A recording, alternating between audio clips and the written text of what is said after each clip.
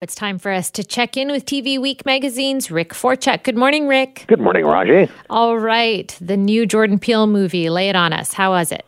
Well, I loved it. I thought it was really a remarkable film. It's called Nope.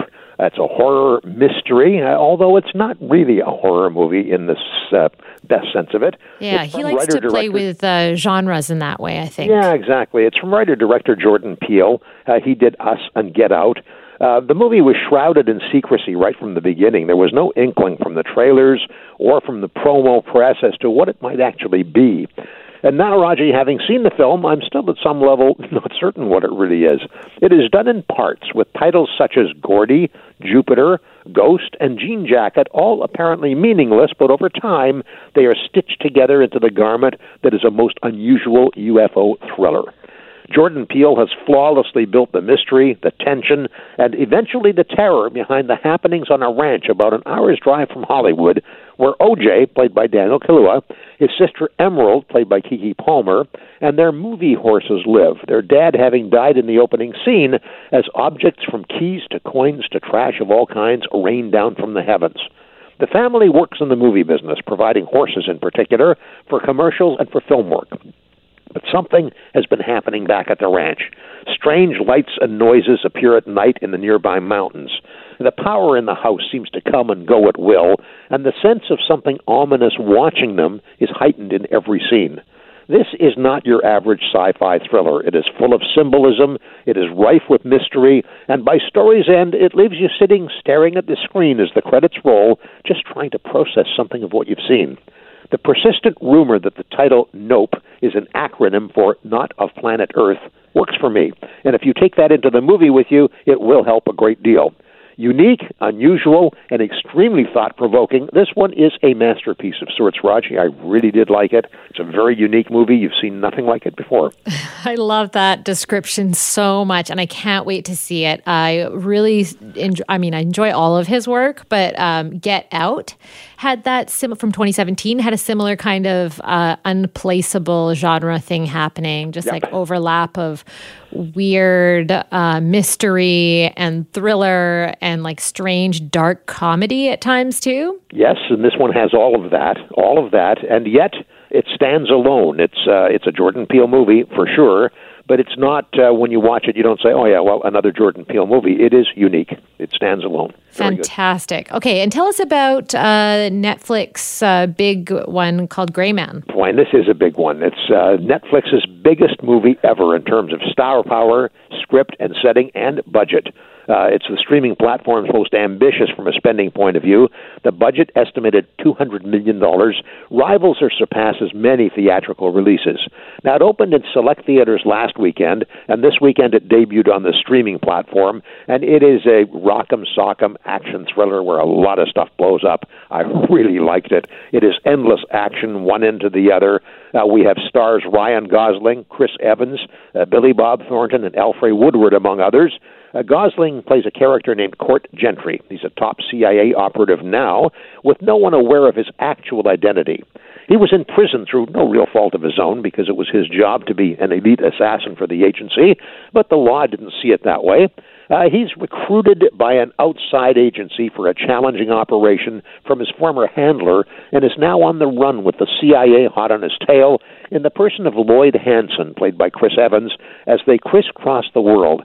The location shooting in the Czech Republic and France, California, all over the place adds a very authentic twist. And if you're a person who's a fan of the Mission Impossible movies, the 007 movies, this one will really work for you. It is a rock'em sock'em spy thriller, and that is just outstanding. The Gray Man.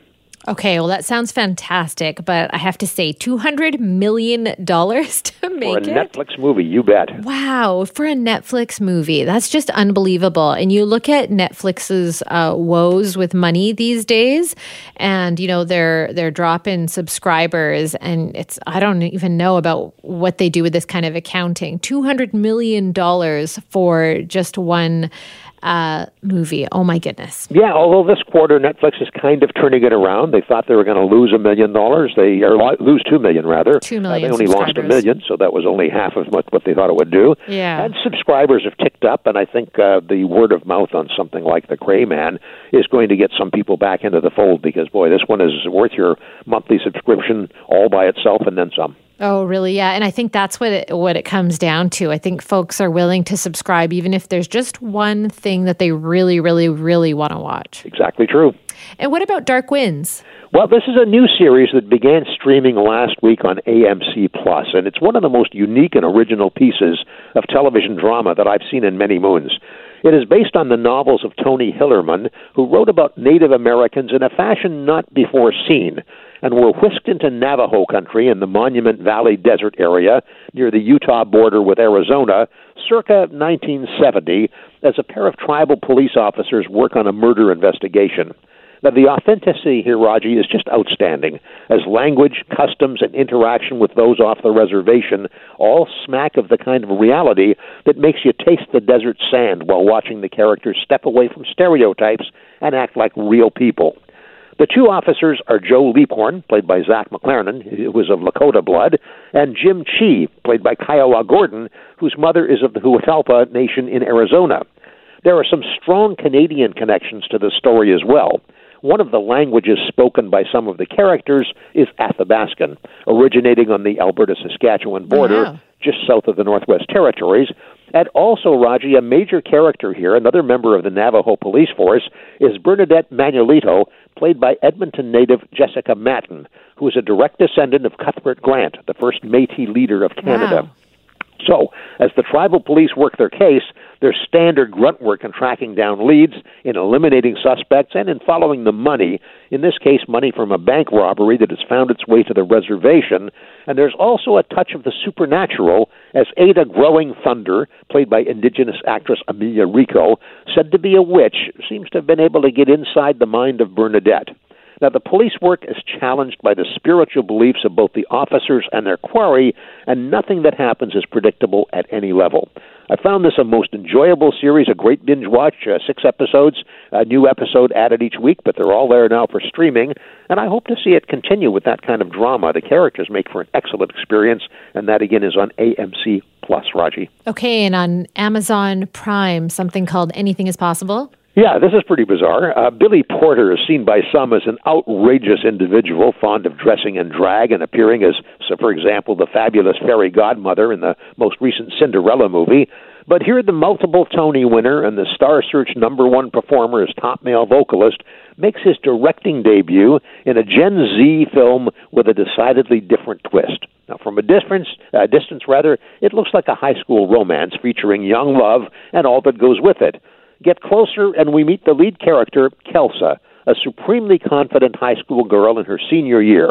And she's played by Eva Rain, a performer with a limited resume, but better known as a writer for such publications as Vogue, where she focuses on LGBTQ issues. As Kelsa, who's attracted the interest of a young man named Cal, a classmate played by Abu Bakr Ali, Rain's character chooses to pursue the relationship. She is transgender, which opens the door to myriad possibilities as to just where this story lands. It's very interesting. It's a 14A rating. It's called Anything is Possible. It's on Amazon Prime. Okay. All right, Rick. Well, thank you. Lots of good suggestions and recommendations for us there. Thank you. Keep those subscriptions coming in. We will do. Take care. Thanks, Roger.